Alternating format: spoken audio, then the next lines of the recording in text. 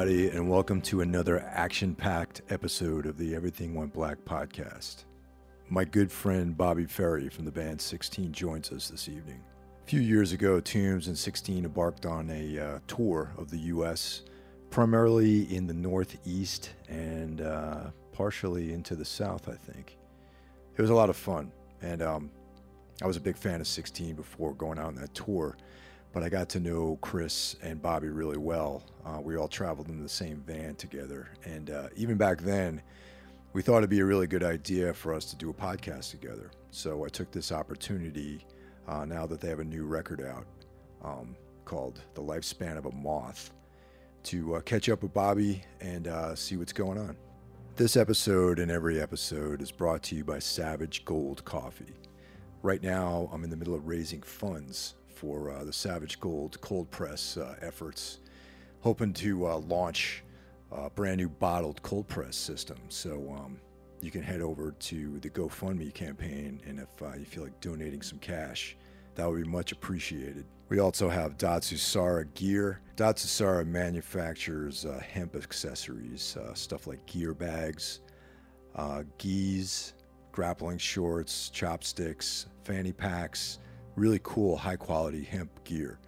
So you can go to the portal on the Everything Went Black Media website and click through and check out what they have to offer. Also, my favorite, Onnit. Big, huge user of the Onnit products, and I can't recommend them enough if you're looking to get good supplements, healthy foods, exercise equipment.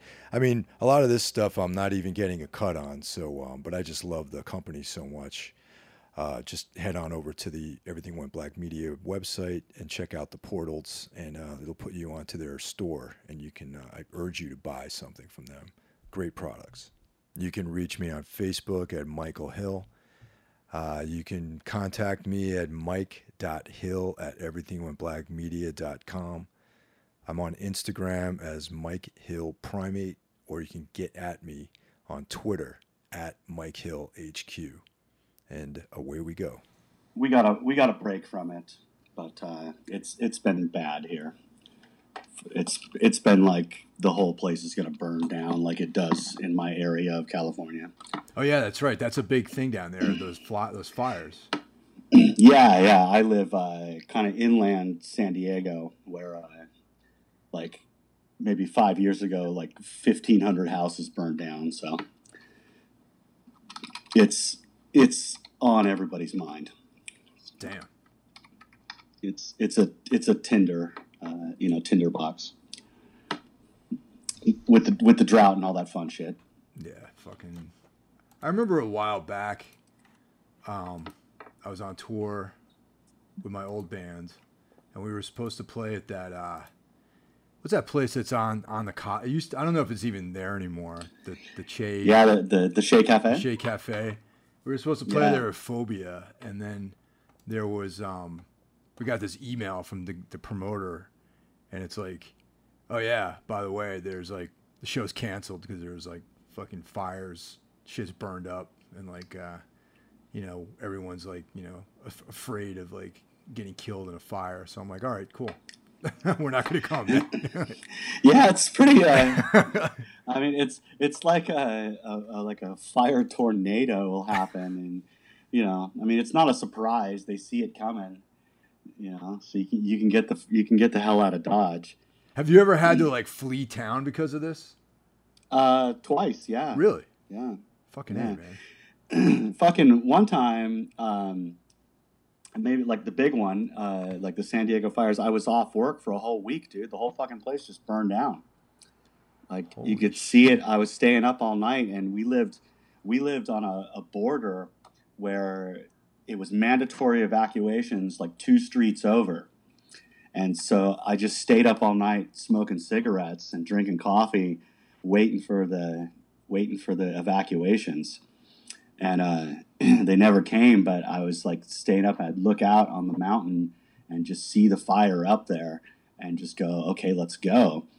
And then I looked at my homeowner's insurance policy, fucking covered up to like $300 a night for a hotel. so I totally blew it. I could have just gone to the DoubleTree and been chilling out somewhere. Yeah. So it didn't even matter.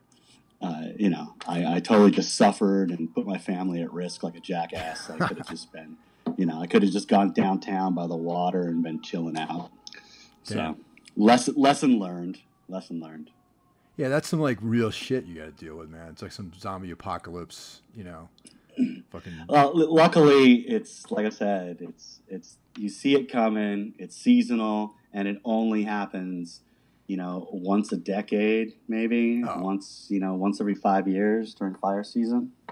I thought this was happening like every year. You guys are like having shit. No, at least not around here. I mean, you probably see it on the news, and it's parts of California are on fire. Okay, yeah. No. All right, yeah, that's all right. Okay, now I'm squared away with that now. Yeah. All right. So you guys just had a new album come out last month. Yes, sir. And you were kind enough to share some of that music with me prior to the release of this record.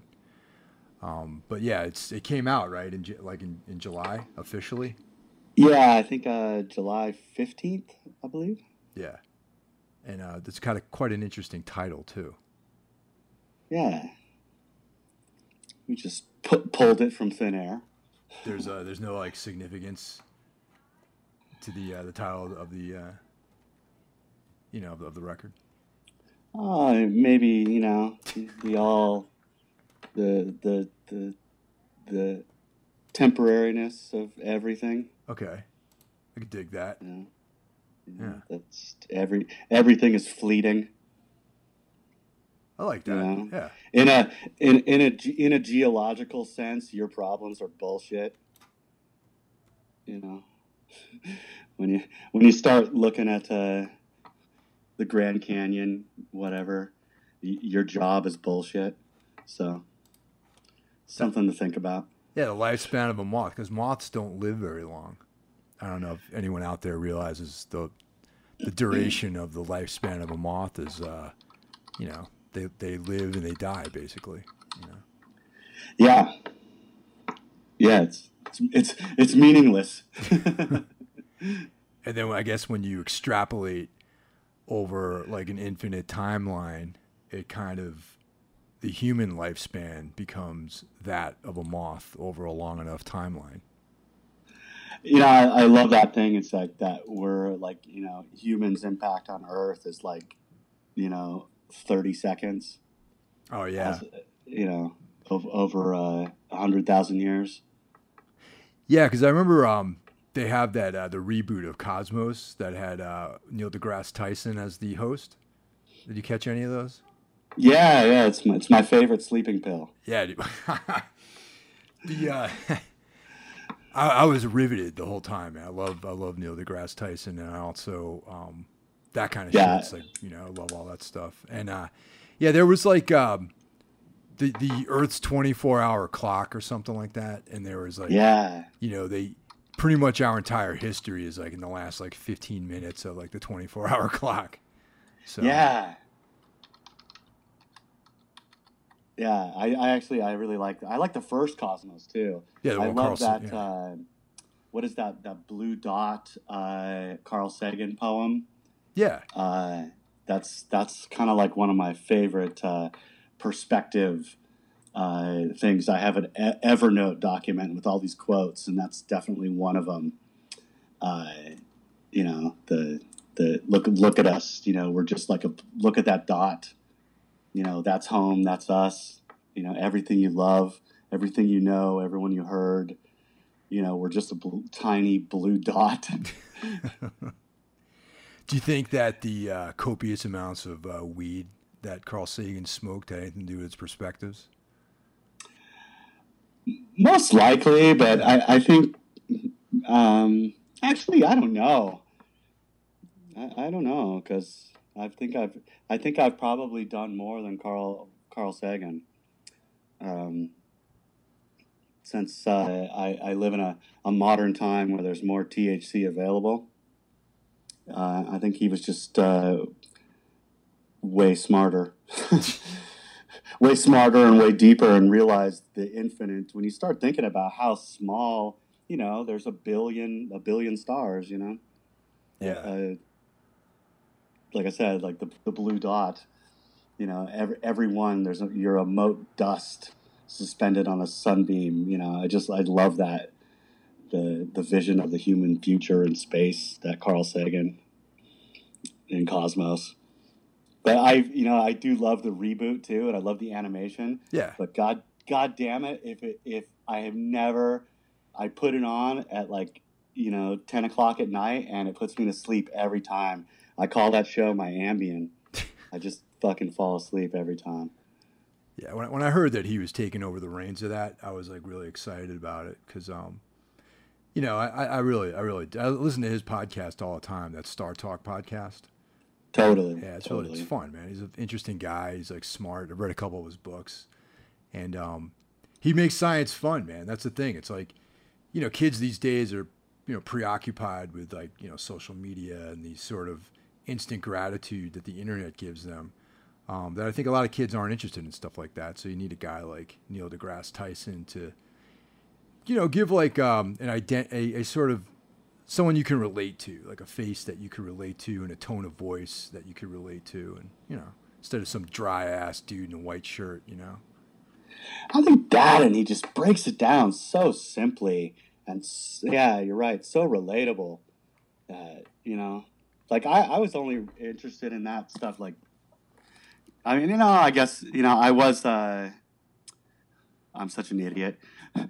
Who's the guy in the wheelchair? What kind of fucking jackass am I? The guy in the wheelchair? Yeah, I remember being on like a teenager going on skate trips and buying that book, the brief history of what the fuck was that book called, and trying to get into it, but only within the past say 10 years I've really gotten into science. So it's a later pursuit. Hopefully I can instill in my kid, but weird tangent from the album title that I don't think had anything to do with it. I think we just pulled it. I pulled a line out of Chris's lyrics, and that's how we kind of landed on it. And it has a bunch of bigger meaning, which is always nice. Just for the record, the guy in the wheelchair is Stephen Hawking. Thank you. Thank you very much. Thank you. Yeah, the guy in the scientist in the wheelchair. Yes, yes, great. That's real PC of me. So Chris, I'm assuming Chris writes all the lyrics. Yeah. He gets free reign there. That's cool. And and you I'm assuming write the lion's share of the riffing too, and they're like in the band. I pretty much wrote and demoed all this record on the computer using Cubase and fucking Easy Drummer. Yeah, you actually turned me on to Easy Drummer, and I've been fucking with it a little bit. It's pretty cool. It's definitely it's a once you get the hang of it, that is, it's pretty pretty intuitive. It's just one of those things, like just another composition tool. I mean, of course I prefer a real drummer because the flexibility is there. You can get deep into MIDI editing and really play with it. But as far as just jamming and composing, I mean, you could do a riff in a certain time signature, and then you can look at the kick pattern, open the MIDI window, and change it, and then you can kind of tweak the riff a little bit, and then you could just cut and paste things together. It's absolutely bananas. And I'm like late to the party on all this, but I've basically figured it out in the past, say, 3 years, and become proficient maybe in the past 2 years with it, and the whole kind of tune track thing, and then maybe screwed with the Steven Slate stuff too. But geez, and it's just to give people demos of like, hey, here's a song I wrote. Here's how it goes. Here's some drum ideas I had, and then here's one with a click track. It's pretty easy and kind of a no bullshit way to write songs. Yeah. I mean, do all the guys live in? Oh, you live in San Diego, and some of the guys live in LA, right? Only Chris lives in LA. Okay. So he's like the only member kind of in absentia. The drummer Dion lives here in San Diego, and the bass player Barney lives here in San Diego as well. Right, but yeah, the lineup prior to this had all three of those guys living in LA, I guess. Yeah. I successfully restructured. did some corporate restructuring, and migrated everything to make it more convenient for me. Yes. Well, that's handy because conveniently so. Yes. With Tombs, it's like we got 2 guys that live in Philly, and then 3 guys that live here in Brooklyn. Andrew was living in Ithaca, which is like 5 hours away, so that kind of made songwriting kind of difficult to do. And our other guitar player was living in like Northampton, Massachusetts, which is like 6 hours away. And our bass player was living in Philly, so I was like the only guy living here in New York. Wow. Yeah, that was like not that. That went on for a couple of years, and then things kind of moved on. And now the Charlie, our new drummer, who you saw when we played the show at in San Diego, he lives here in the same neighborhood basically as I do, so we get together all the time to like write songs and work on stuff. And right on. Yeah, Fade, our synth player, lives close by too. So yeah, the latest incarnation of Tombs is the best yet. Fully. Thank you. Totally inspiring. I was like, shit. I just like had finished my record, and I was like, God damn it, I need a synth player. I should just can this record. You're just gonna be like, yeah, Relapse. Like, we finished this and we're done, but we're gonna throw it out and start again. We're gonna it's just what was the synth player's name? I'm so sorry. In Tombs? Yeah. Fade. What was it? Fade. Fade? Fade. Yeah. Jesus, he even has a cool name. I know, right? Okay. Yeah. Is that his? Did he name himself, dude. Or is that his cool name? No, that's his cool name. He's German, and he's American, but he was born in Germany. He has like a German passport. Oh, and, okay. I remember when we were going to Europe with this lineup, I had scans of everyone's passports, and like even his passport photo is cool. It's like for some reason, like he has, I guess, I don't know if in all of Germany you have black and white photos on your passports.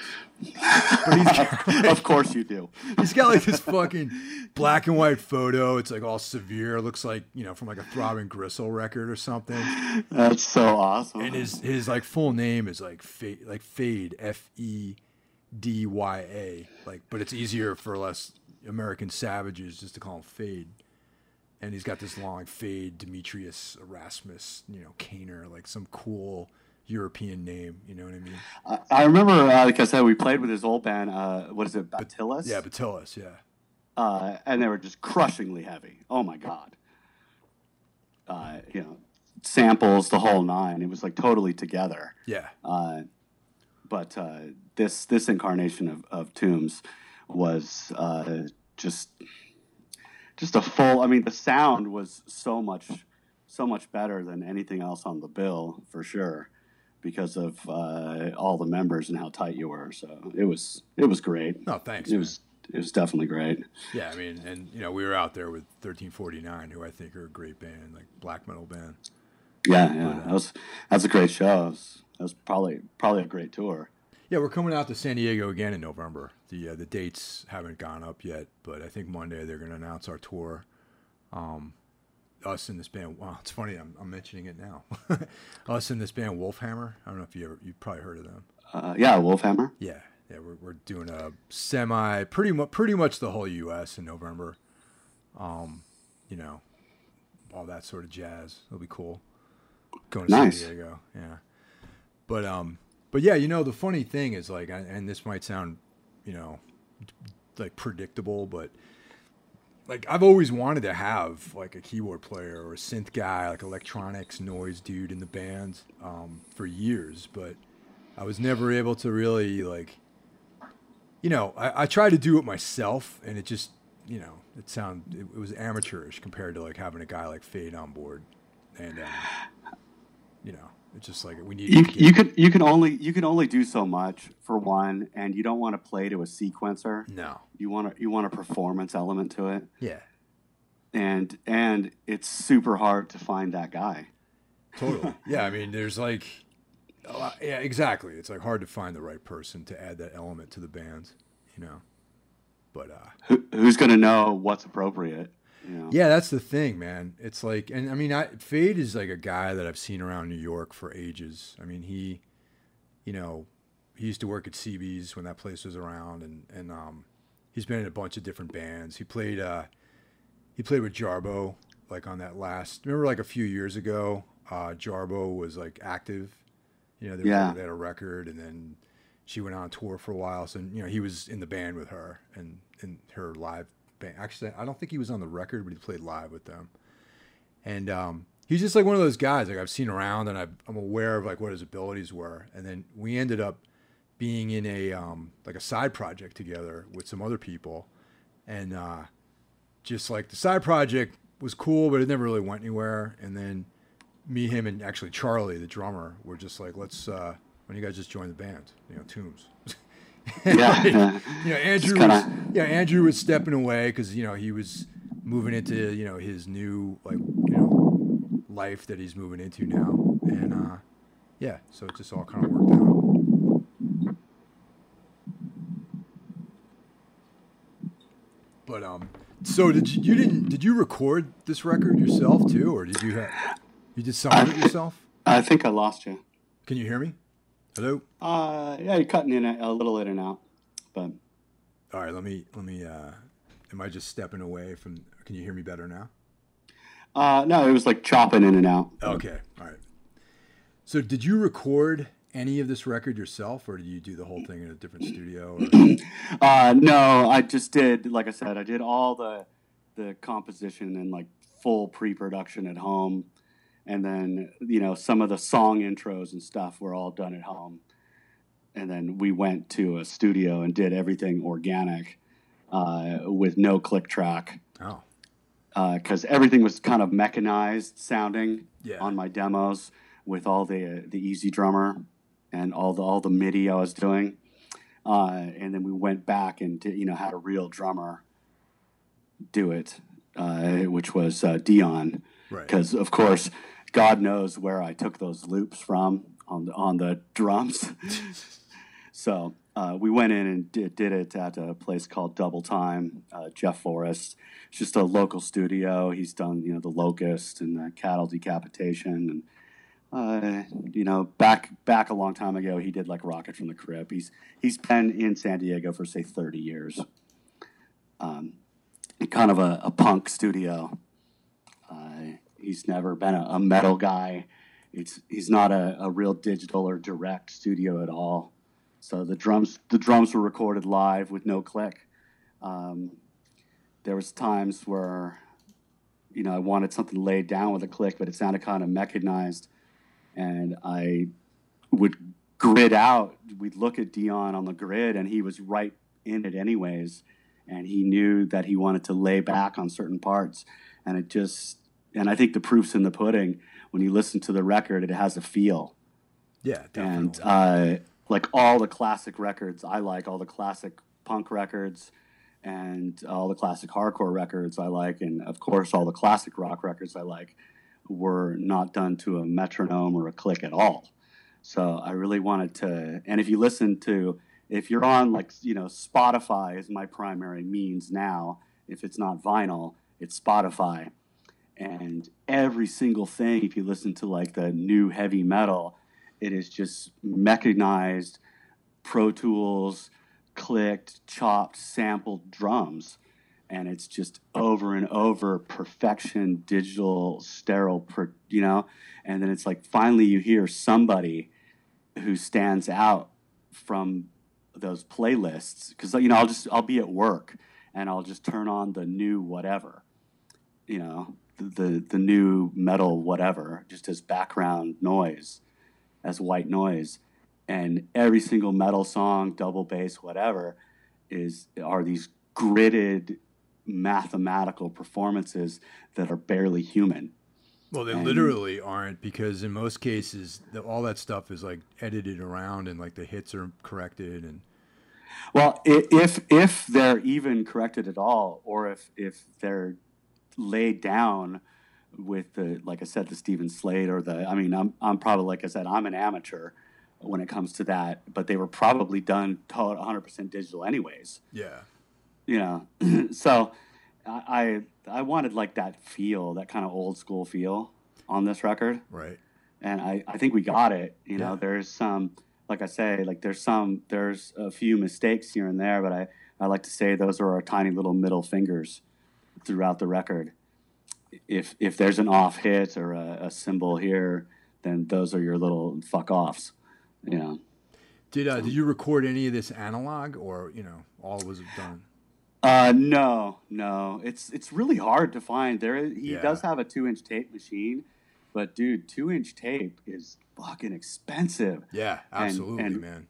like really hard to find. Yeah, that would have been cool though, right? To like to have recorded Yeah, some of well, it I on tape. mean, a lot of our other records are done that way. Yeah, Like I'd say the good portion of our discography is 2-inch analog. And we did some of our early mastering at like a Capitol mastering with this guy named Mark Schlecki that was some kind of analog as well. But, it's expensive. I mean, I even remember doing we wanted to do a reverse reverb vocal effect oh yeah, where they were like cutting and using Scotch tape and flipping over the tape. And we were actually cutting tape with reverb and flipping it over and remembering where they were and putting it in. So you can hear that on our early 16 records. But no, it's still into Pro Tools, but there's no heavy editing at all. No, and in fact, because there's no drum editing, that got us away from the grid. So you can't really edit much if you're not on the grid. yeah. It's true. Otherwise, it's out of time a little bit here and there. Exactly. Yeah. So, it would have made a bunch of stuff easy. So we just had to hammer it out to get the feel like, okay, this take was it. And that was it. And then we all had to build around that. Well, you guys always had more like when I listen to 16, I hear the Black Sabbath, Led Zeppelin kind of like maybe like COC or something like that. Like a bluesier kind of vibe to what you guys do. I mean, It's not necessarily like double kick and blast beats like all the way through. So it really does lend itself to have like some of it, behind the beat and everything. yeah. I mean, it's definitely not a stretch for us. But when thinking about a new record and, budget and how to do things as fast and as quick and dirty as possible, everyone you talk to is like, just do it direct and do it on a grid and do it to a click and we can edit this. And I just don't think it would have worked for us. I think we would have flopped. Yeah. I think we would have lost what little magic we have, you know. When did 16 form, man? I mean, you guys have been around in one form or another for like 20 years, I think, right? 25 in 25. 1991. 91. Damn, I didn't Yeah. even think it was that long Yeah. ago. Damn. Yeah. So we were like, I don't know, I might have been like 19 with a fake ID going to shows in Long Beach and in LA on the first wave of AMREP bands. So like Cows, Jesus Lizard, maybe the first John Spencer Blues Explosion. I remember Unsane when they toured in a Cadillac. I had a fake ID. I was just a kid.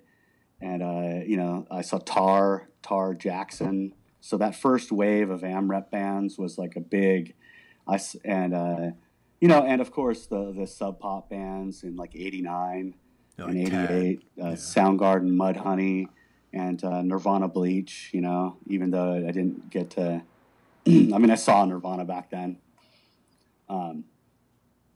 And Sonic Youth and Screaming Trees and all that. But that was, that was and from there, before that was, hardcore, the Black Flag and Rollins Band, Rollins band was a huge thing for me. I used to go see Rollins speak when I was in high school. I had a fake ID. I had a real ID. We had a ring in our high school of fake birth certificates. So we got this is before the thumbprints. So we had a friend's mom who worked at a center, birth center at Anaheim Hospital, Anaheim General Hospital. So one of our friends stole an official stamp. And then another friend who took graphic design, we took graphic design in high school. We made birth certificates, and then we had an official stamp. So then we went and we made fake birth certificates, and we were selling them to people. And we had a full ring going on. Dude, that's some so balls, man. We all had fake IDs and fake driver's licenses when we were like 16 years old that said we were like 23 years old. Holy shit, man. Isn't that like a federal crime or something like that? Like, isn't that like... statute of limitations. I can say it, and it was, and it I didn't go out and get wasted. I was able to go to all these shows. I saw Soundgarden at the Whiskey on the Louder Than Love tour. My car got towed. I parked illegally. My parents were super stoked on that. But I was able to start going to all these shows with these fake IDs. And I was skateboarding at the time too, so I was getting all these trespassing tickets for like skating pools, and I just fucking rack up a bunch of fines and tickets on one identity and just throw it away. Just get a new identity and fuck off. It was awesome. But you can never do that these days. We started the band back then under that kind of pretense of just going to these shows all the time. One of the first wave of AMREP bands was really going to Jabberjaw in LA. LA in that time was before the riots. It was a kind of a simmering, dangerous place.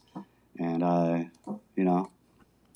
that Jabberjaw had those series of 7-inches that they put out, or like, I don't know if they put them out, but there was like a series of 7-inches that had their compilation, like similar to the Dope Guns and fucking AMREP comps that came out.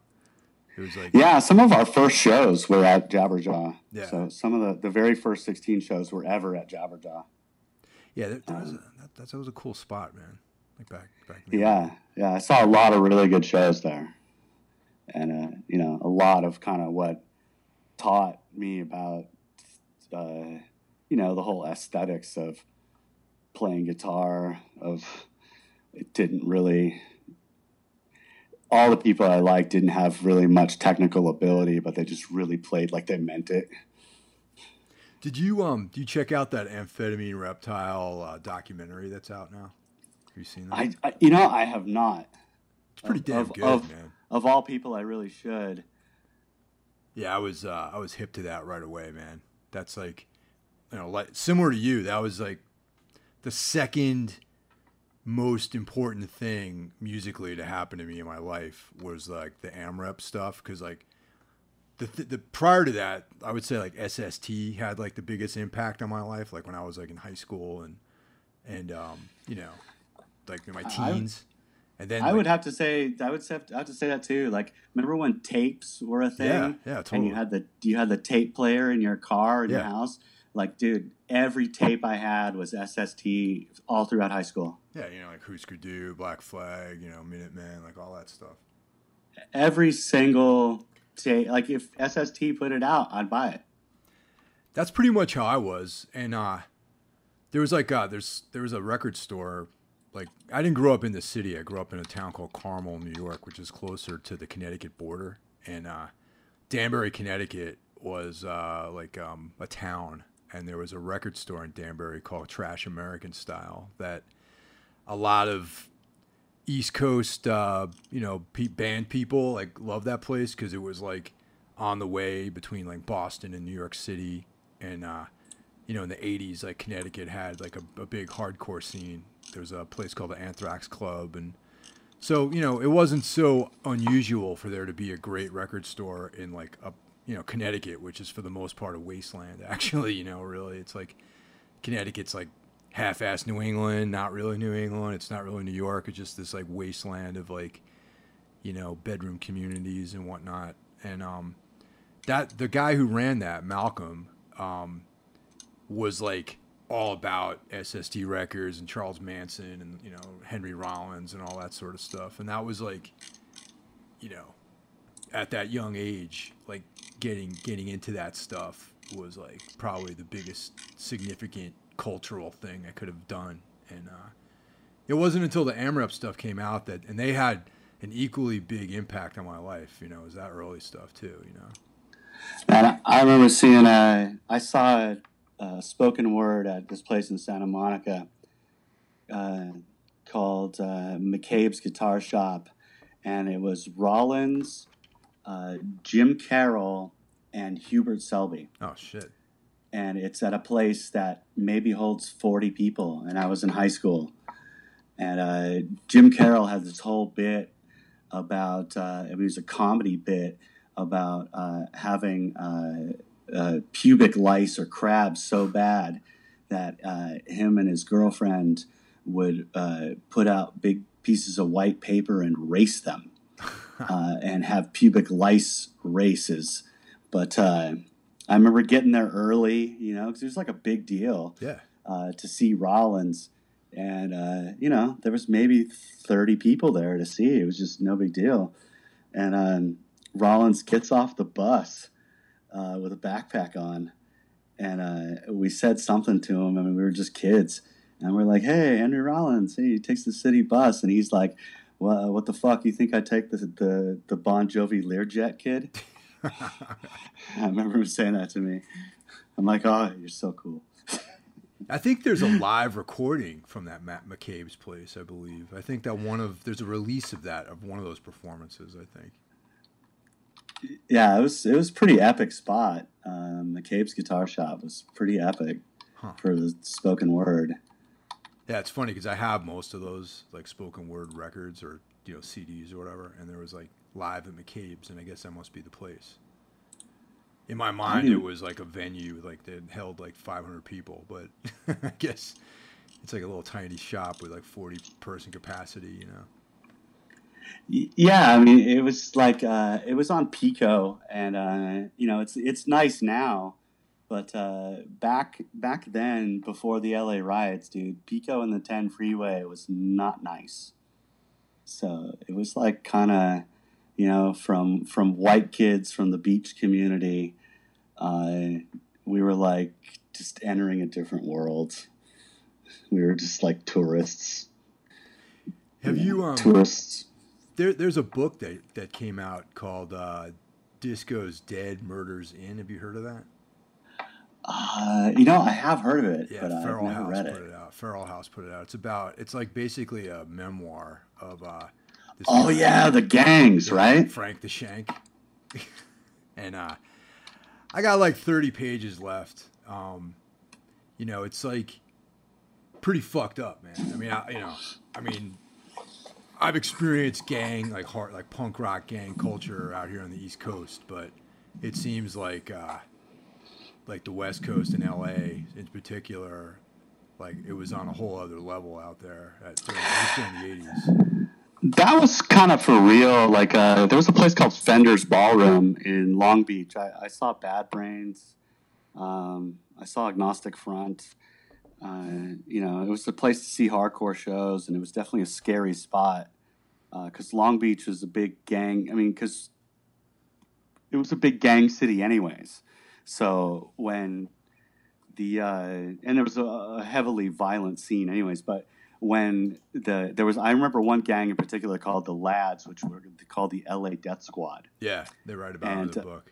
They were always at shows, and they would just basically beat the whole place up. I remember being at one show at Fender's, and I think it was Bad Brains on the Eye Against Eye tour, which was just Bad Brains at their height, at the Reseda Country Club, and it was Bad Brains just at their height of power. It might have been Bad Brains and Leeway. Oh yeah, that was a tour. Yep. Yeah, it was just fucking amazing, and just real sketchy scene. Like just real Los Angeles, East LA gang members. At least I remember it. real the threat and the real violence. I mean, I had gotten jumped a few times back then. Just get your head kicked in for nothing, just no reason at all. just just get either knocked out and kicked 100 ways sideways for no reason. So you're like, great. One summer I got fucking jumped because I was skating at some place, which I was so smart. We used to skate a spot in the LA River, which is, a real safe spot to skate. So we'd skate this bank inside the LA River, and like a bunch of dudes roll up on us, and this dude, and I'm like, when you have a skateboard with you, they call it your ghetto pass, because you're like, nah, no one will bother the skaters. And again, this is before the riots, where like LA was just a simmering cesspool. And it was just boiling. And these guys come up to us, and they're just like, "Did you paint that?" And he looks over and he points at a swastika, and I'm like, "Uh-oh."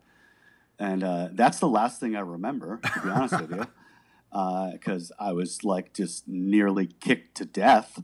And I woke up later, and I was fine. Like I got like knocked out, but I was like, I don't know, someone came, or I don't know, I was they just like got bored. I don't know, and I was knocked unconscious, and I was pretty fine.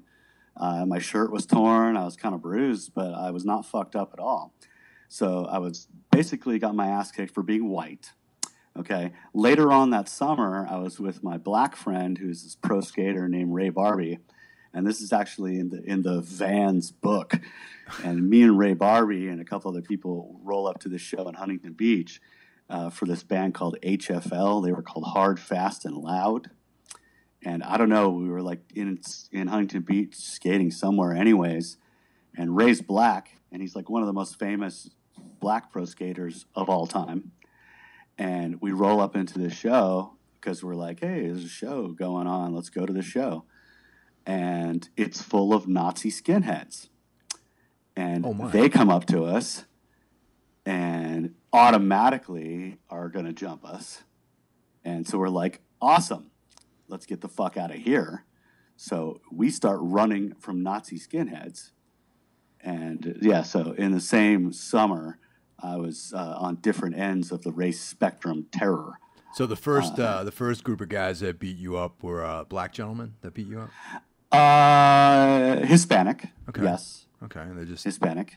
So yes, I was beat up because definitely because we were white, and then the next gentlemen were Nazi skinheads because we were with a black guy.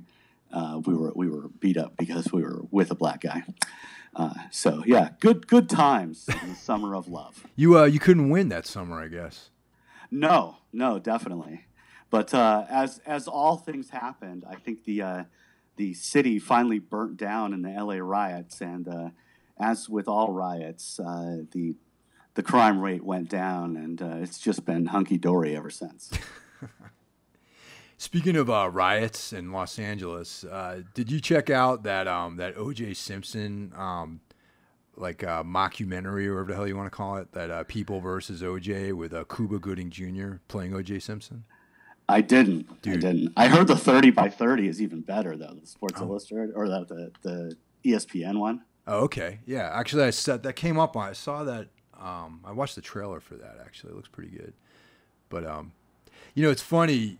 Because I remember that time very vividly, and it just seemed like the most surreal thing that this guy O.J. Simpson, who was a football star, he was in Airplane.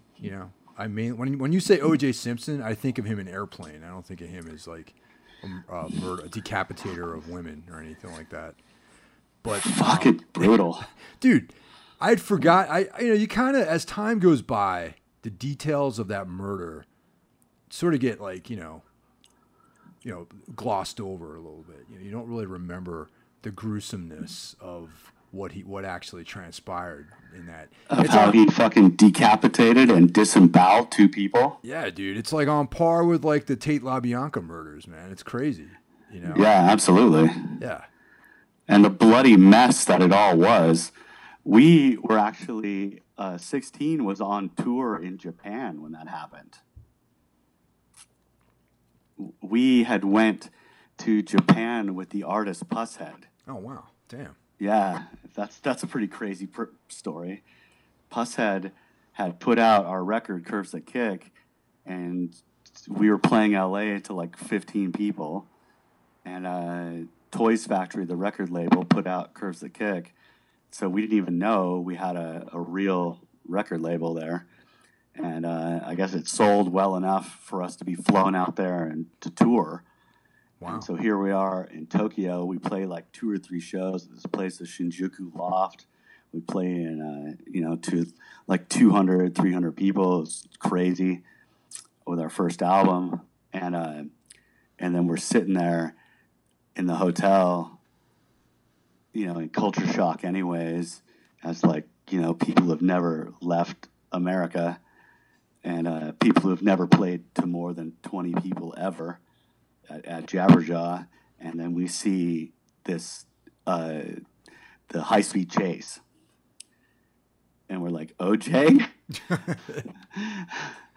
This is crazy. This is just all too surreal. But yeah, that dude, I mean, he's in jail now under something that, you or me would get probation for, probably. Oh yeah, man. Because the outcome of that trial, like so much of it had to do with like not wanting to get LA burned down again by like rioters, and then like it's fucking karmically, I guess the pendulum swung the other way on OJ, and they were just waiting to throw the book at him for something, to get his comeuppance.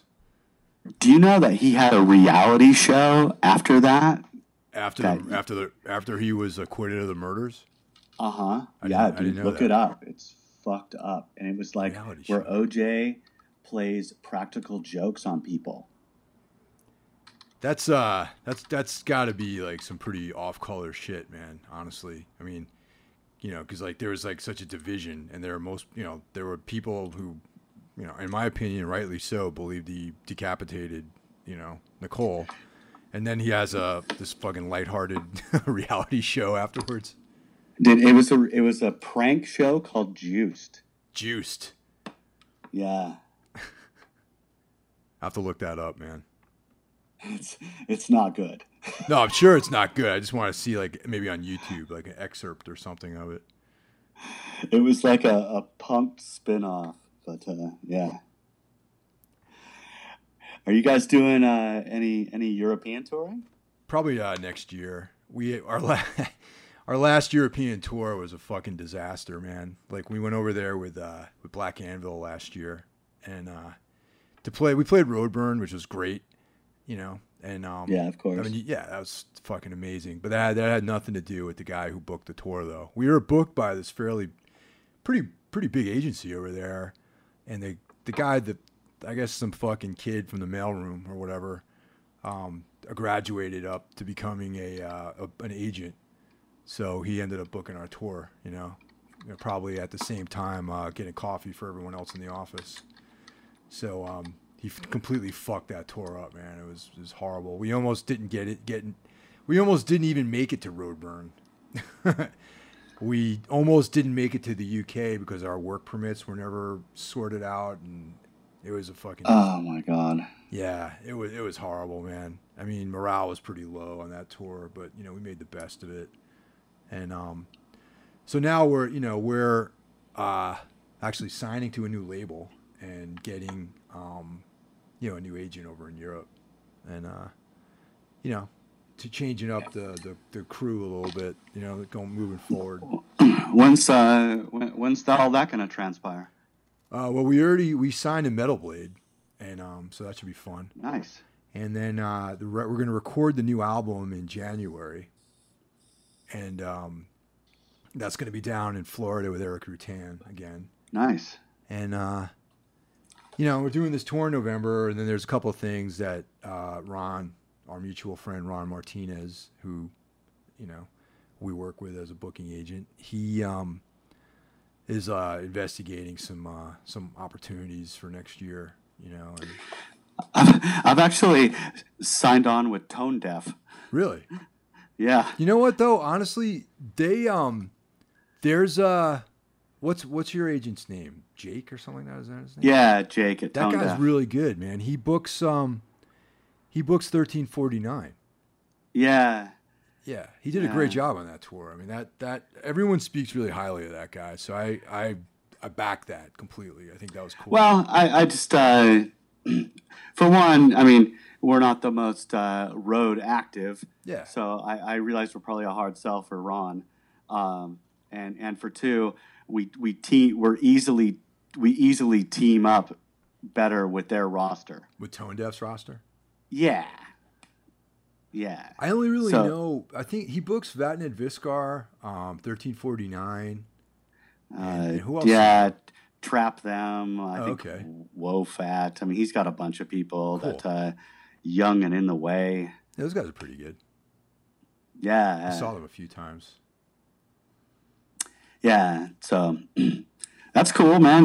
Metal Blade's a good home for you guys. I think so. I mean, I'm nothing against Relapse. I had nothing but really good experiences working with those guys. I mean, I actually am a little sad that we're not re-signing to them or moving over to Season of Mist because, Gordon's the guy over Seasons now.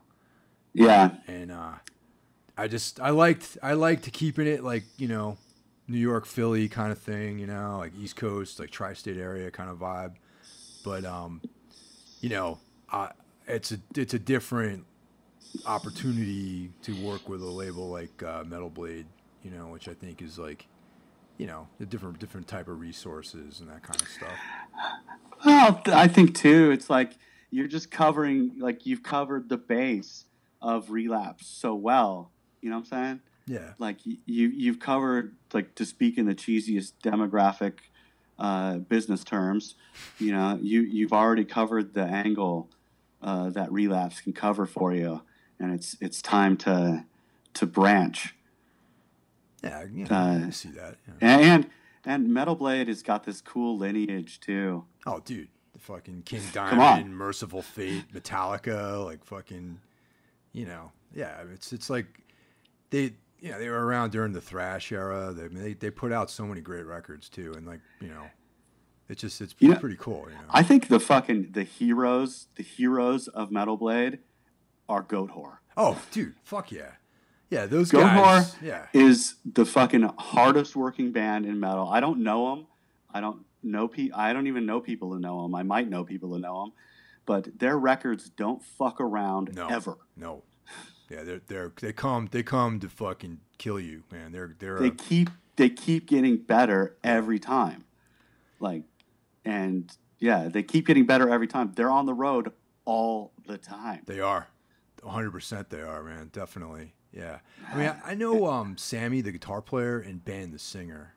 I don't really know any of the other guys in the band well. Yeah. They're really nice guys, dude. Like, really nice guys. And, yeah, I don't know. It's cool. Like, Rutan records their records, too. And that's actually how I got to meet Sammy, because I had some, like, guitar. I needed some guidance on some guitar stuff, like, recording-wise. And he was, like, more than happy to point me in the right direction on some stuff, like regarding pickups and things like that. So, are you guys, when I don't know if you're going to include all this on the podcast, but I don't care if you do. When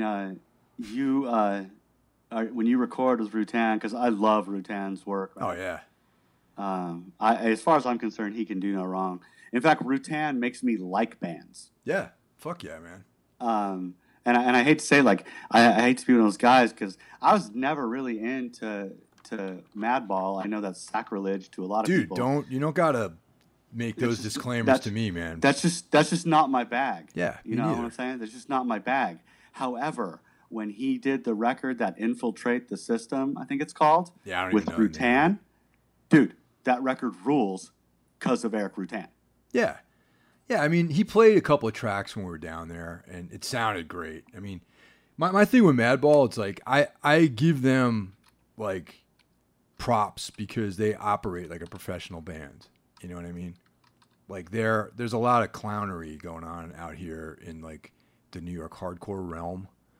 Yeah. And they're not one of the bands that are involved in stuff like that. It's like, you know, as far as like being professional, like going out there and really being a band and like touring Europe and like hitting the States and like doing things that like Sick of It All is another band too. That's, you know, just doing the damn thing. Like they're doing the thing the way it should be done. You know, there's no bullshit. Yeah, dude. I think it's the Madball Empire that he did, and all the Goat Whore records that he did. Yeah.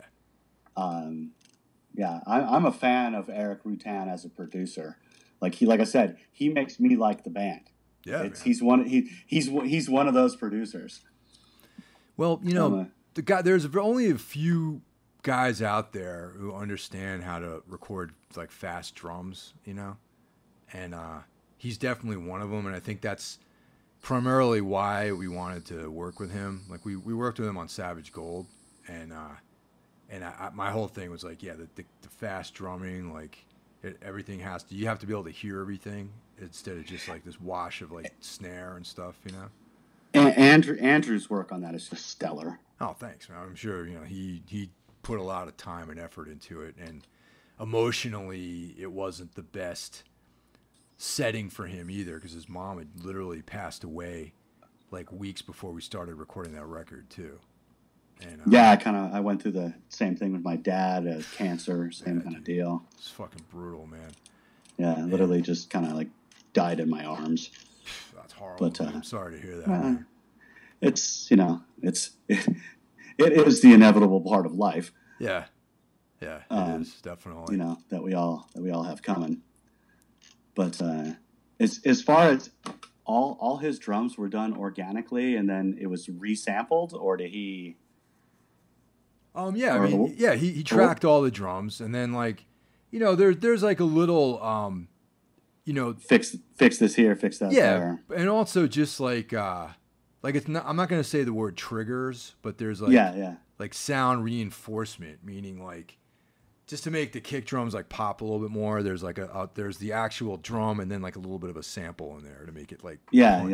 Like the either like the slate or something. Yeah, it's not just like you know, electronic drums and fucking triggers. Like when you listen to like Pantera or something like that, you know, it's like a typewriter. You know, like it's not that at all. It's like real drums and like just a little I mean, that's what I'm saying about Rutan. Is like he understands like the art of recording fast drums and double kick and blast beats and all that sort of stuff. And you know, and that was the height of like Andrew's infatuation with playing fast. I think, you know, was on that record. So at least in Tombs, you know, so that was cool. How many are you guys going for? Like shorter or longer songs? What are you guys doing? It's pretty much all over the map, really. I mean, it's like a lot of it's similar to the stuff that came out on the EP that we did earlier this year. Yeah. I'm going to say that the songs aren't as fast. Like there's like less like, you know, fast songs on there. It's a little bit more, I'm not going to say atmospheric, but like more like mid-tempo. Like kind of like Celtic Frost and like Triptykon style tempos. Like that kind of vibe. You know, just like, yeah, like a lot of double kick, but like more laid back sounding, I guess. You know, not as like over the top with like the blast beats and stuff. I got this crazy goal to start work. Well, I have been start working on like everything is like under 4 minutes. I like that. Definitely. Yeah, because like this record, I like everything is like 4 to, or most of the songs are 6 to 8 minutes. Some of them, I really packed a lot of riffs in some of these songs, so I wanna bring it back around and just try to craft these like 3:30 to 4 minute songs. That's pretty cool, man. like more like not like a pop sensibility, but like they're like rock and roll songs. Like they're fucking. That's kind of like what I've been doing. Like at least like if I work on new shit, I just I've been trying to like get to the point. Don't fucking bore us. Get to the chorus. Like watch my key changes, of course, but like I want to keep things compact and I really want to work on my arrangements. I think my riffs are always. I think I've developed that skill good enough. Yeah, definitely, man, for sure.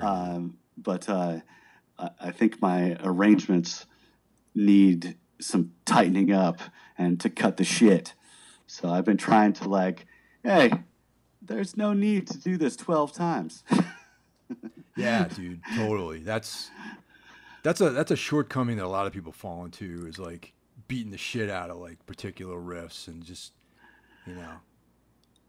yeah, man. 4 to 8, you're done. Just get to it. Move on. Yeah, like the only band that can do that is like Helmet. Sometimes, like in the early Helmet records, they would like just take that one riff and just beat it into the ground. And like there have been a million bands that have tried to do the same thing, but they don't have the same like power that band had. I think, well, they did it because they were there first. Yeah, totally. And you only get to be there first. Yeah. Dude, too bad about Helmet. Oh, dude, after like Meantime was it for me, man. Even Betty, I didn't really care for. It's like the stuff they did on AMRAP was great.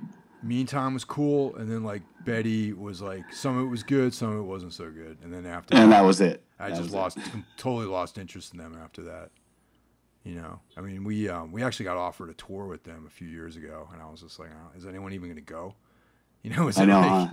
I mean, they were still banging it out with like Paige Hamilton and like I don't know, like Rudy Sarzo from like Quiet Riot or something was playing bass. I don't know, something like that. Dude, they did that one for Interscope. It was like big production, and it was Frank Bello from Anthrax. Oh yeah, and John Tempesta. And when John Tempesta played with Testament, yeah, I'm a huge fan of John Tempesta. Yeah, fuck yeah. I think John Tempesta is a fucking amazing drummer, man. Well, I think so. John Tempesta played on that album Size Matters, and there's definitely some moments on it. If someone could like remix or just re-edit that album. Someone should just re-edit that album. Maybe I should do it. Yeah, you should do it, man. Just fucking re-edit Helmet Size Matters to like the best riffs so it's listenable, and take out all those fucking horrible choruses. Well, it's funny you talk about Testament, man. Like, like there's always the big four in thrash, and Anthrax is always included on that list. Yeah. Dude, fucking Testament should be there instead of Anthrax, in my opinion. Dude, I love Testament. Yeah, dude, they were a solid, awesome band, and I think Anthrax, and this is like a very unpopular opinion to have, especially in the location that I'm talking from, here in New York. Yeah, Anthrax were fucking cut rate, man, in my opinion. You know what I mean? I'm you know what? I'm not a fan of Anthrax at all, and because of mid-range in the guitar. Okay. And when there's too much mid-range in the guitar. Yeah. And and I don't know why, I do not know why, but Testament always did it for me. The Legacy, I mean, dude, I listen to the new shit. Oh, dude, the new shit's great. Fuck yeah. Totally, man. Oh my God. Testament. Like I just did this interview for Terrorizer. Yeah. And they're like, how long do you continue doing this? And I'm like, I don't know. How old is Testament? Because they're making the best albums of their career. Yeah. And they seem, those guys are like, what, 15 years older than me? Oh, yeah. They're older dudes. Yeah. You should have told the guy, why don't you go fuck yourself? That's what you should have said to him. I know, huh? Like, why are you asking? Well, you asked, how long are you going to be a fucking douchebag and ask douchebag questions like that to people? You fuck. No, it was Jose. That guy's cool. Oh, all right. Okay. He was like, how long do you think you can do this? And I'm like, I don't know, man. Look at Testament, because they still rule. Well, dude. Practice what you preach. Yeah. The Gathering, everything. To quote The Office, I celebrate their whole catalog. Yeah, man. Totally. Yeah, that's The Gathering we listen to that in the van a lot. Actually, you know what's a good, completely not a Testament record, but I just started appreciating Fear of the Dark by Iron Maiden. Fear of the Dark. Yeah. That's, what's weird? That's I'm fucking 43 years old, and I was clearly in the hardcore and in the punk camp my whole life. Yeah. And the metalers were the enemy, because I come from you're around the same age as me, that, those are the jocks and those are the metalheads and whatever. And so my crossover happened in my 30s. I got into Slayer. I mean, we got to play with Slayer. Really? Holy shit. At 16, got to play with Slayer. Wow. On not on God Hates Us All. Look at me, I'm such a jackass. I don't even know when my own band played with Slayer. And it's an awesome Slayer record. Christ Inversion? No, it was about 1993. Oh, all right. So it was like 1993. That wasn't... It's a fucking pissed record, dude. Divine Intervention. Oh, Divine, yeah. It had the dude from the other guy. Bostaph. Bostaph, yeah. Pete Bostaph. Yeah, we played like 3 dates. We played Las Vegas. We played Bakersfield. There's like videos on YouTube of us opening up for them. That song Ditto Head is fucking amazing, dude. Slayer still manages to do it too, man. Like we were talking about guys like getting older and still just crushing, Yeah, dude. But back to Testament, they still fucking kill. Yeah. Oh, totally, man. They're Eric Peterson is a fucking amazing musician and riff writer. So what are you saying about Fear of the Dark? Yeah, it's like our drummer Charlie's like really into a lot of like the metal records, like by bands that of their later catalog, which a lot of times those records get overlooked by unless you're like a hardcore fan. Like, for me, Iron Maiden, I really only like the Paul Di'Anno records, and I like Bruce Dickinson, but the Killers and the self-titled Maiden records are like, that's the jam. When I listen to Maiden, I listen to Killers. I don't listen to whatever fucking the later shit. Like I don't listen to Number of the Beast. I listen to Killers. Charlie, one day we were driving, we were leaving like Pittsburgh or something, and he put on Fear of the Dark, and it's like a lot of it's like kind of like more dynamic shit with like clean guitar and stuff like that. And I was like, man, this is really cool. But then like really technical and like musically proficient too. And I'm like, wow, this is like pretty cool stuff. So God, Steve Harris though, come on, man. Oh yeah, that guy, God. Unbelievable. But yeah, he doesn't fuck around. I saw Slayer last summer actually at the, every year they do that Mayhem Fest, I think it's called, and it's like like one of those like rock star energy drink. There's like fucking 20 bands on the bill, but this year it was King Diamond and Slayer, or last year. Oh yeah, yeah. And so I went down to Jersey, the PNC Arts Center there, off the Jersey Turnpike, and or the Garden State Parkway. Excuse me, Jersey guys out there listening. And they were great. But what stuck out the most in their set was actually the clean singing of Tom Araya. And it was like, how like on every Slayer record, there's like the songs there's like they have like they're not ballads, but there's like they're slower. There's like some clean singing, and those are the ones you kind of like. All right, cool. These are cool, but I'm not really gonna go off as hard when these songs are playing. But that live setting when I saw them the last time, those were the ones that stuck out. Were the ones that were like more like there's like a vibe. clean vocals, and I was like, wow, it's like I finally understood, I think, what they were going for in those songs. You know. Dude, are you talking about like Seasons in the Abyss? The song Seasons in the like, Abyss? exactly. You know, that kind of stuff. Like it's not. That's It's like mid-tempo. There's like clean vocals. It's not like blazing, like like Rain and Blood or something like that. You know.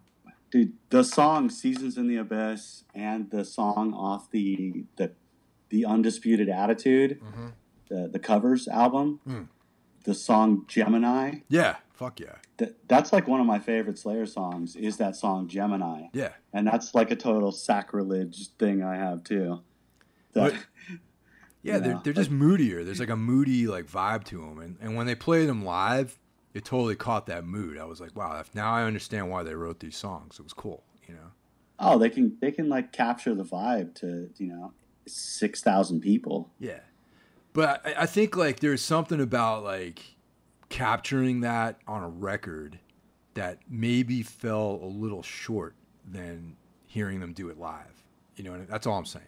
And I mean, I love. I think it has to do too with the expectation too. It's those songs were always placed last. I think there's an interview too that, to quote Kerry King, was every song or every album gets one pussy song. Some recent interview with him. And if you look back, everything, like they have one like purposely hooky kind of, you're right, the Slayer version of the ballad. Yeah. I mean, it's not a ballad by any stretch of the imagination, but it's like, it's slower, it's moodier, that kind of thing. Another one of the big four that I could just never be sold on except for one album was Megadeth too. Amen, dude. And which record by them do you like? The Hanger one, whatever that fucking thing is. Oh, the blue one. Yeah, the blue one. I don't even know what it's called. Like, I just am not I don't know, man. Not, it came out in high school, and I just remember all those assholes who were into them. God damn it. What is that? Rust in Peace. Rust in Peace, yeah.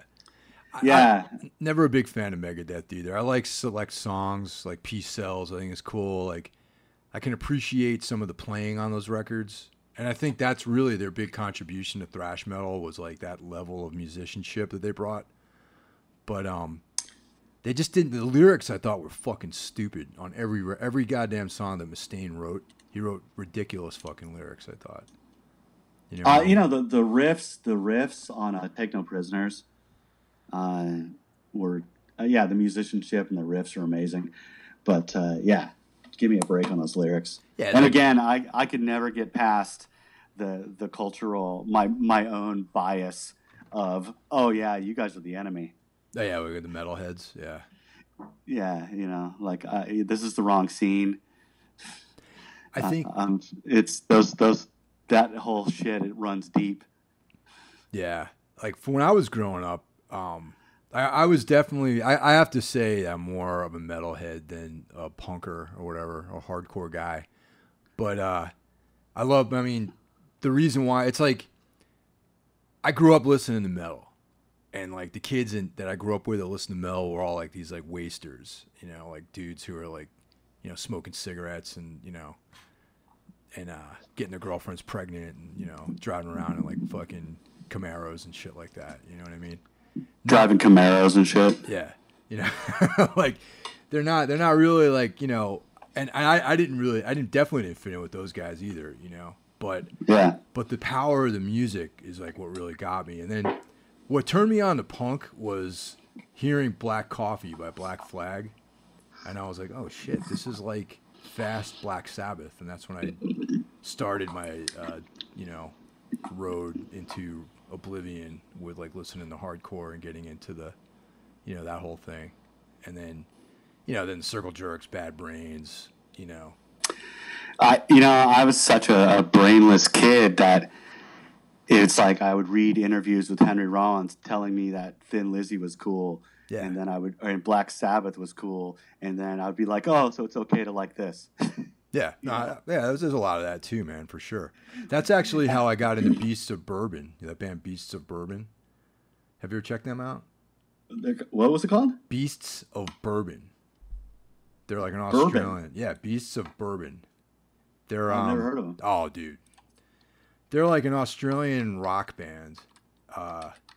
Which I read about them in like one of Rollins's tour books that he had out, and it was like, oh, this band sounds cool. It's like they're basically, if you took AC/DC and like the Rolling Stones and maybe the Cramps and like kind of cross pollinated all three of those, that's kind of what they sound like, with like a little bit of like a Nick Cave kind of vibe with the vocals.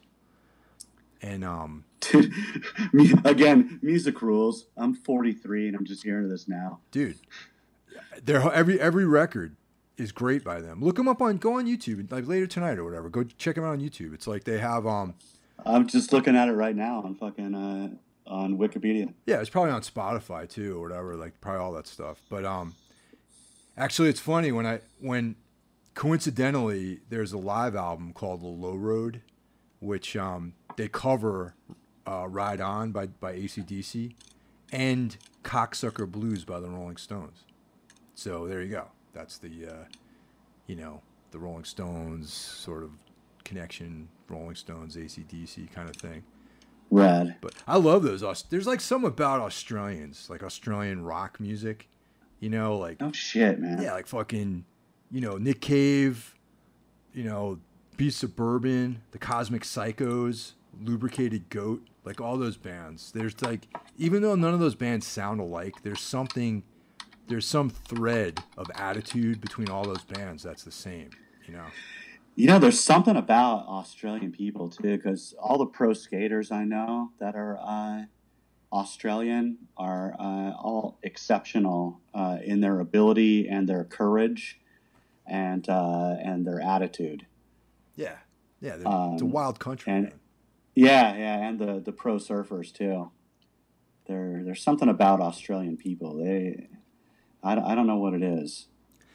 It's funny that going back to that AMREP documentary, there's actually some pretty good interview footage with Stu Spasm from Lubricated Goat. I was gonna say from Lubricated Goat. Yeah, who and they that was a band I was way into back then, just because the name. Rose Tattoo too. Oh yeah, there you go, man. Nice Boys.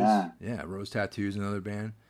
That's yeah, there's just something. There's like a hooligan like vibe that all those bands just have. Like even Nick Cave, like there's like this hooligan birthday. Even the birthday part is that the dude with the mustache. Oh, fucking Radio Birdman. Yeah, dude. It's like they're just. Have you ever been to Australia? No, never. I've never been to Japan either, bro. Never.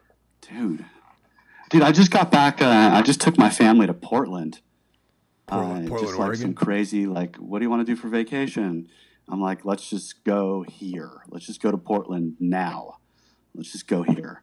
and it turned out totally epic. Like you liked it. Waterfalls. Like we went on, every hike. We went on a hike where we saw like the West Coast largest waterfall here. We went to this waterfall, this waterfall, this waterfall, this outlaw skate park, this place, all in like 2 days. Just rented a car, flew up there, just punked it. But, just kind of went for it. I don't think I got the budget to punk it and go to Australia, though, with that kind of airfare. Dude, that's like a journey, too, man. That's like a 23 that actually, isn't that like a 30-hour plane ride or something like that? Flight? 27 hours or something. Hours? It's supposed to, like, really fuck you up, too. I don't doubt it, dude. Yeah. I'm sure that can't be good for you, like, physically, to do that. No, I'm always out of sorts, too, so, So have you been training at all? Oh yeah, a lot actually. I just I switched gyms. I'm working out at this place called the Physical Culture Collective, and they have it's mostly a Muay Thai camp, and but they also do like all that kind of like kettlebell, body weight, pushing sleds and shit like that, and they have like a small like jiu-jitsu program there too. But I've been training like pretty much 4 days a week at least. Sometimes like today I trained for 2 hours. Yesterday I trained on Tuesday I trained for 2 hours. Today it was like it was fucking so unbearably hot and humid that I finished like the first Muay Thai session at noon, and Zach, the coach, he's like, we have an odd number of guys for the clinching session. You wanna just do a few rounds, and I'm like, yeah, all right, few rounds. Fucking hour later, I'm like walking out of the place, and I'm just like, was been like pissing yellow like all goddamn afternoon, man, just trying to get my hydration back, Jesus. Yeah. Yeah, I'm still doing powerlifting. Yeah, you looked fucking like broad when I saw you the last time, man. Like doing. Like... I'm actually I'm way thinner now. I've probably lost maybe 15 pounds. Oh, cool. So body weight, because I've been fucking eating like I should be, but Good. I've been I hit it like 4 times a week with a full strength and conditioning coach. Nice. That's awesome. So are you doing like Olympic style shit too, or just like powerlifting? Yeah, Oli's just really difficult. But I do these crazy dude. There's some Olympic lifting complexes. There's ones where you just hold the bar for 45 minutes. Wow. So the bar is 45 pounds. Yeah. And it's called positioning. So there's a Wednesday we do positioning with Olympic lifting, where you just hold the bar for 45 minutes straight. So you 45 imagine minutes. get in a half squat, and then hold the bar in position number 1, and then go up, and then do your shrug, and then do that like 15 or 20 times, and then do an overhead squat, and then do what's called a squat, sot press, and then do all these different things. You're never putting the bar down. Wow. Ever. So you're on fucking fire. But it builds your endurance crazy.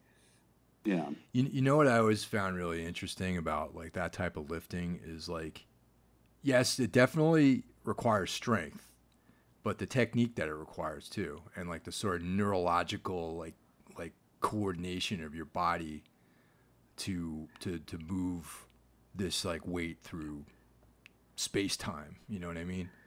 It's totally maddening. It's totally difficult. I liken it to fucking ballet or something. Yeah. Like it's like, I mean, I grew up skateboarding, so there's like so many similarities to skateboarding between it, because to do a kickflip takes just as much effort as it does to do a good snatch, and then when you got a certain amount of weight, like I can't really snatch that much. I mean, I can for a novice. I'm a total novice. Yeah. But for the most part, I just do the, those crazy complexes. The fucking yesterday I did the. Do you ever do those? It's like a CrossFit workout, a high intensity thing. I do the a slam ball. Oh, yeah. Jump rope, rope, and then burpees. Yeah, and you only give yourself 10 seconds rest between each movement, and then you do 5 minutes total, and then you try to do that for 3 sets, and then when you're done, you run a quarter mile, and then you fucking barf. Yeah, we do stuff like that, and just like not the quarter mile run, but like the a sprint or something. Yeah, sprints. Yeah, sprints. You do all that shit. Or the sled, or those goddamn sleds. Yeah. Actually, I do that like one day a week. There's like a morning like semi-private that I do with these guys, and it's usually like 3 or 4 dudes, and that's what I do. It's supposed to be a whole class, but only 3 of us show up. Yeah, well, yeah, this is like we all agreed to go at a certain time, and whatever, and it's cool, but it's like it's all circuits, so you're pushing the sled, you're doing planks, and yeah, exactly, doing kettlebells, and fucking like you're hanging and doing pull-ups and all that kind of shit. It's like fucking strength and conditioning. Then after that, I do an hour of Muay Thai, which is fucking brutal.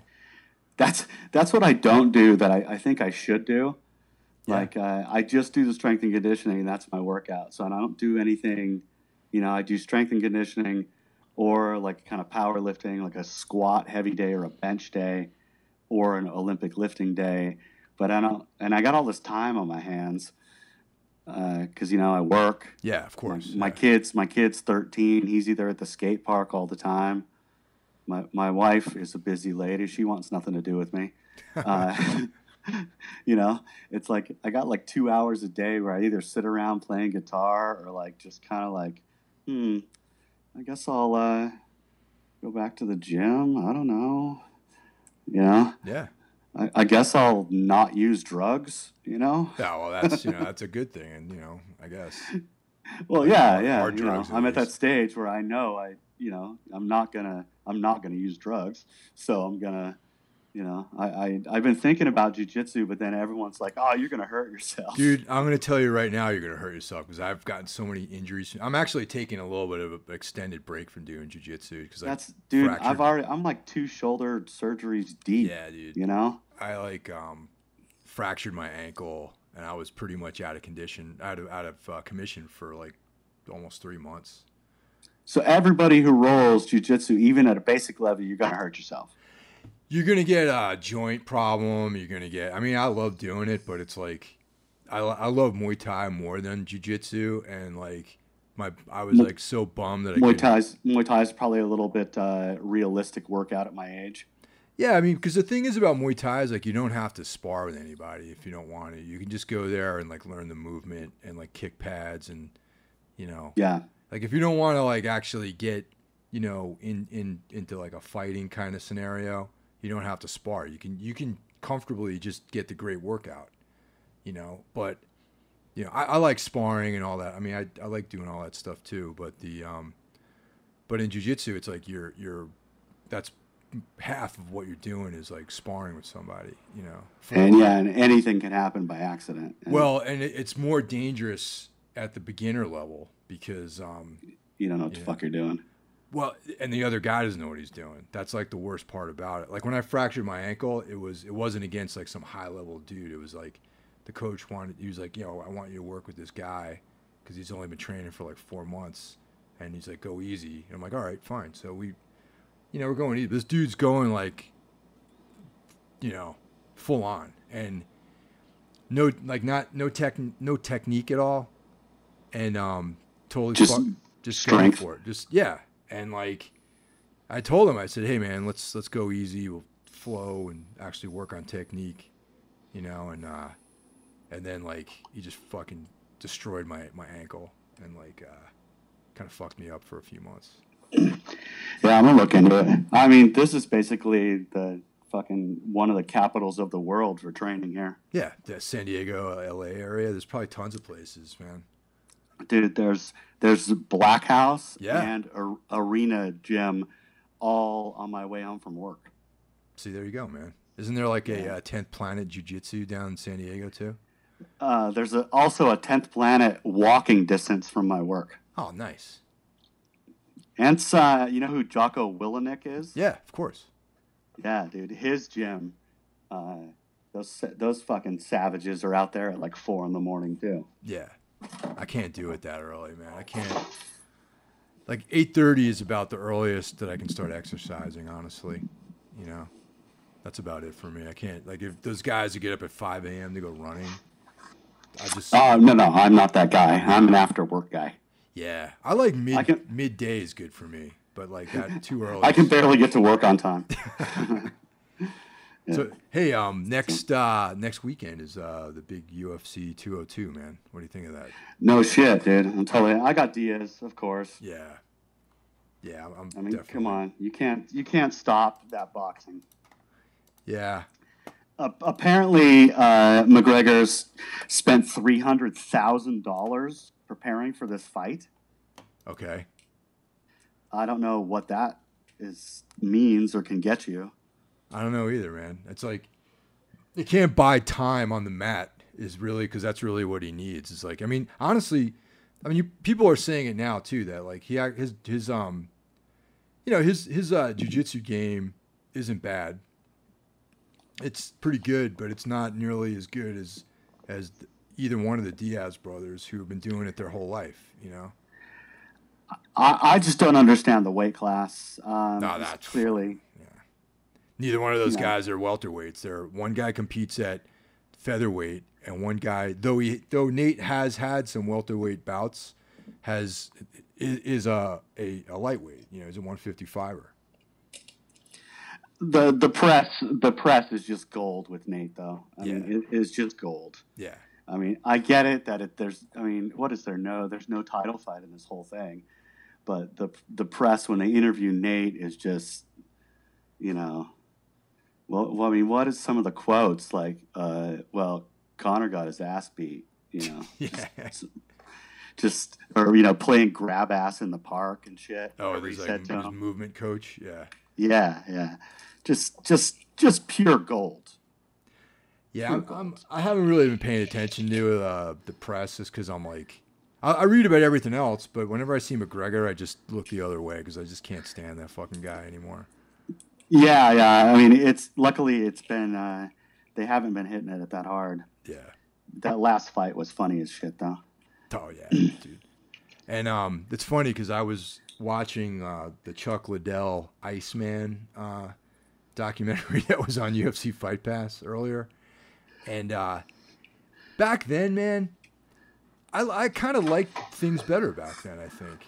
You know, like the fighters were fucking cooler. And like when they created, they were doing an interim title when Tito was like injured, where Chuck had to fight Randy Couture, who was coming down. They brought him down because he, you know, 2-time heavyweight champion. They brought him down to light heavyweight to give some legitimacy to the interim title. You know? Well, I mean, come on, the pay-per-view and the numbers. I mean, now it's its own giant economy. Yeah. You know? I mean, they just sold that business for $4 billion. Yeah, but you know, the belts and the fucking matches and these interim titles, none of this shit means anything anymore. And that's the thing I guess I'm speaking to, you know, for me. Yeah.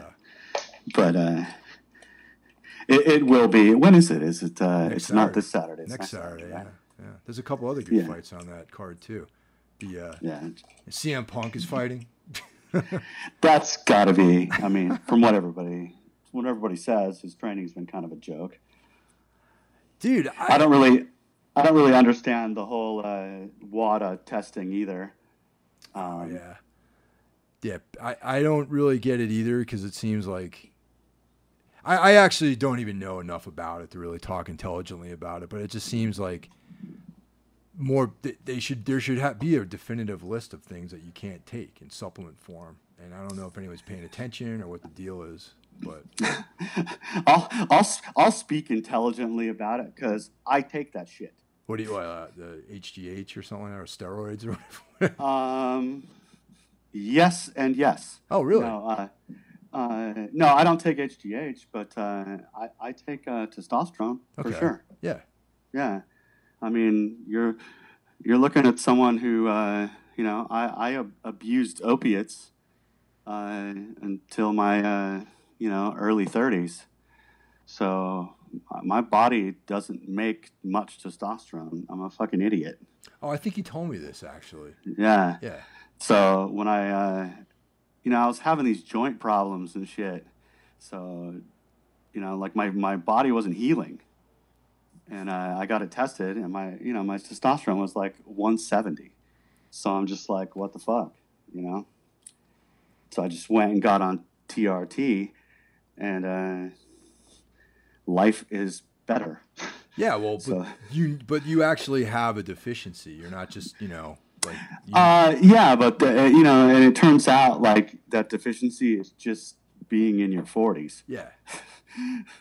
But and being really stupid earlier in my life. Right. And I paid the price by fucking wrecking my endocrine system with hard drugs. But what these guys are doing, I mean, Brock Lesnar was on an estradiol or Clomid. That's just an estrogen blocker. Yeah. All I can say is that, I took a lot of stuff from GNC and trying to make myself feel better until I got my labs done and said, oh, my God, that's the problem. Oh, shit. you know, and then it's just like a real quick, easy fix. And yeah, you got to control your estrogen, but I mean, I just think when there's that much money involved in any sport, like have you ever seen that Bigger, Faster, Stronger? Oh that yeah, steroid I love that documentary? documentary. Yeah, Yeah, I mean, it's just like taking fish oil, to be honest with you, unless you're doing superhuman doses. And then if you're doing superhuman doses, you got superhuman side effects, and then you're fucking things up again. yeah. So, but personally, I don't have anything bad to say about TRT or low dose because Jesus Christ, what do you want to feel like garbage? Nah, dude. I mean, I don't. I just said it's not. You're not involved in a competitive sport. You know what I mean? And it's like, I mean, on one hand, I can see like if you were, there's money on the line and you're in a competition with somebody that though it's not a level playing field, in the sense that you guys aren't taking the exact same stuff. But then again, your physiologies aren't the same either. So.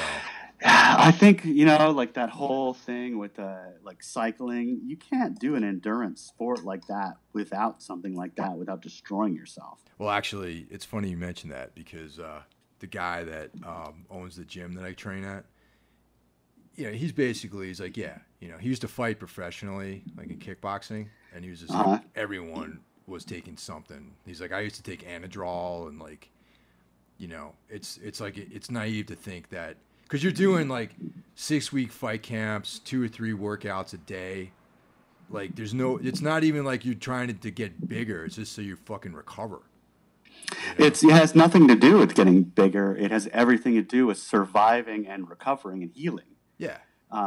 And I would say the majority of people who train at any of these gyms are on something like that just because of that reason alone. Yeah, definitely. And then it's like, show me the health risks. Well, there aren't really much.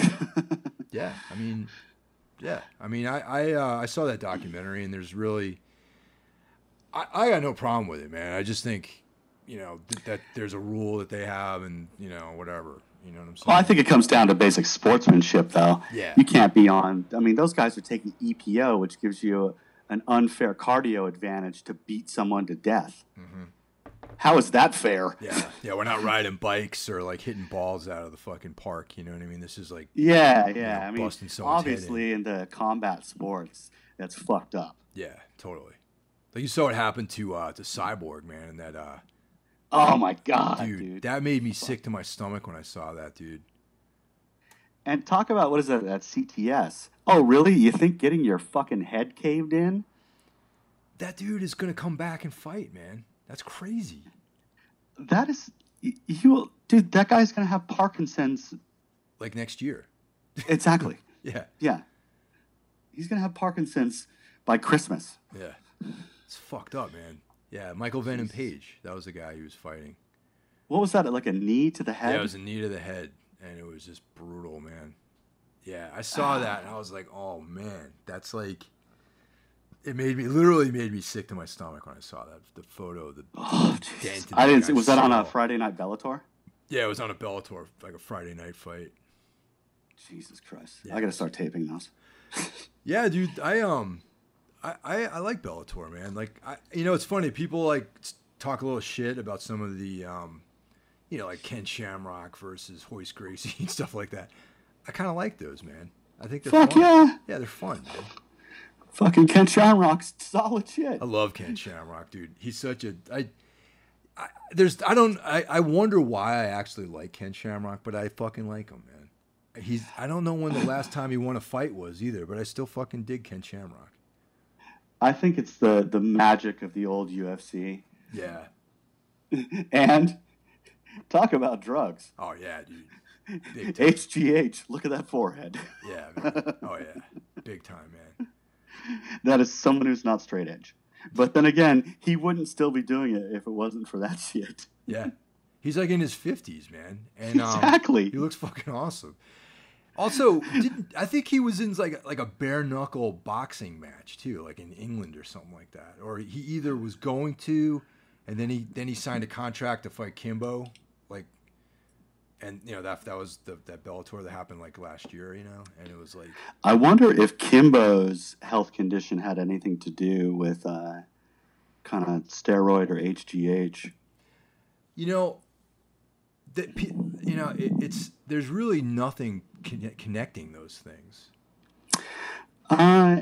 HGH can cause enlarged organs and can cause enlarged hearts. Okay. But, I mean, I, knowing nothing about anything except bro science, would be speculating, so. But, Yeah, I like Kimbo, man. I like really was shocked to hear when he died, and I just thought, that was a bummer. Yeah, it was a total bummer, man. He seemed like a fucking really cool guy, and I used to like watching him fight, and like, he's a guy who pulled himself up out of like, pretty dire circumstance and made something out of himself. You know what I mean? Yeah, I was from Miami. Miami's fucking rugged. Yeah. So is what's his name there? Jorge Masvidal. He's from down there too, I think. It's a different country. Yeah, he was like another one of those like backyard like brawler guys. I don't know if I'm right, but I also believe that Alex Caceres was another guy who was in a few of those fights too, those YouTube fights. Have you seen that movie Dogfight? Of course I have. Yes. Yeah. Yeah. That's some shit, man. It was definitely interesting and like a little depressing. Yes. Yeah. It's just the poverty's driving the whole situation. Yeah, totally. And it's tragic. I mean, I spent every summer in Miami. My dad was from there, so I spent every summer in Miami. Fucking, he worked construction, so sometimes we worked in those neighborhoods. Right. And I think, crime always goes up in the summer. Yeah. And it's just always miserable there. It's always summertime down there, man. It's always like fucking, hot and cooking people's brains, man. Miami. It's just violence and heat. Yeah. That's all there is to it. But yeah, it's definitely, you feel like you're in another country when you're down there. Which is what makes it a cool city, Yeah, I fucking dig, man. Yeah. I don't know, man. I mean, hopefully we should tour this album. I mean, we have the budget. I think this record's doing like, the reviews have been really like phenomenal. I'm kind of like surprised. I'm not surprised. The fucking record's good, man. God damn it, it could have been better. Well, that's how everyone says the same shit, man. I know. Making these records is what it's like, cramming 2 pounds of shit in a 1 pound sack. But I'm really surprised by the positive response. I mean, like, we've gotten so much goddamn press. I've done so many interviews. We've gotten so many magazine articles, so much shit, and so many positive reviews. I seem to score a decent tour or punk it and just go do it on our own. We got the budget to make it happen. I got the time. What's fucked up? It's like, we're going out there in November to your area. And like, mm-hmm. Ron, I don't know why I mean, it would have been cool if you guys could have played at least a couple of those shows with us. I don't know. Tell him to hit us up. I'll we'll do it. Fucking Wolfhammer. We'll do it for cheap. No, don't say that, dude. I don't want you to do it for cheap. But I want, I would love for you guys to play some of those shows, Like I said, getting or renting a van's no big deal. Yeah. I don't care. Even if it was just like LA and San Diego. Like, that'd be, 90 miles. Yeah. Yeah. Tell them to hit us up. Yeah. Fucking... How long have you known Ron? Since like 1990. Yeah, that's what I figured. Yeah. I know Ron through Pusshead. Really? Yeah, Pusshead put out Final Conflict records too on the same label. Right, and that's how you met Ron. Yeah, I started hitting up the guy Jake because Ron just didn't return my emails. Like, I was trying to hook up something for this album, and Ron just wasn't responding to me. That it's funny. There's that Decline of Western Civilization Part 3. I don't know if you're aware of that, the existence of that film. Yeah, Angela. Yeah, Ron's in that. I didn't know that. Oh yeah, yep. There's footage of Final Conflict, and Ron Martinez is front and center singing on stage. Yeah, Rad. Yeah, it's cool. Yeah, Ron's a cool guy. Oh yeah, Ron's great, man.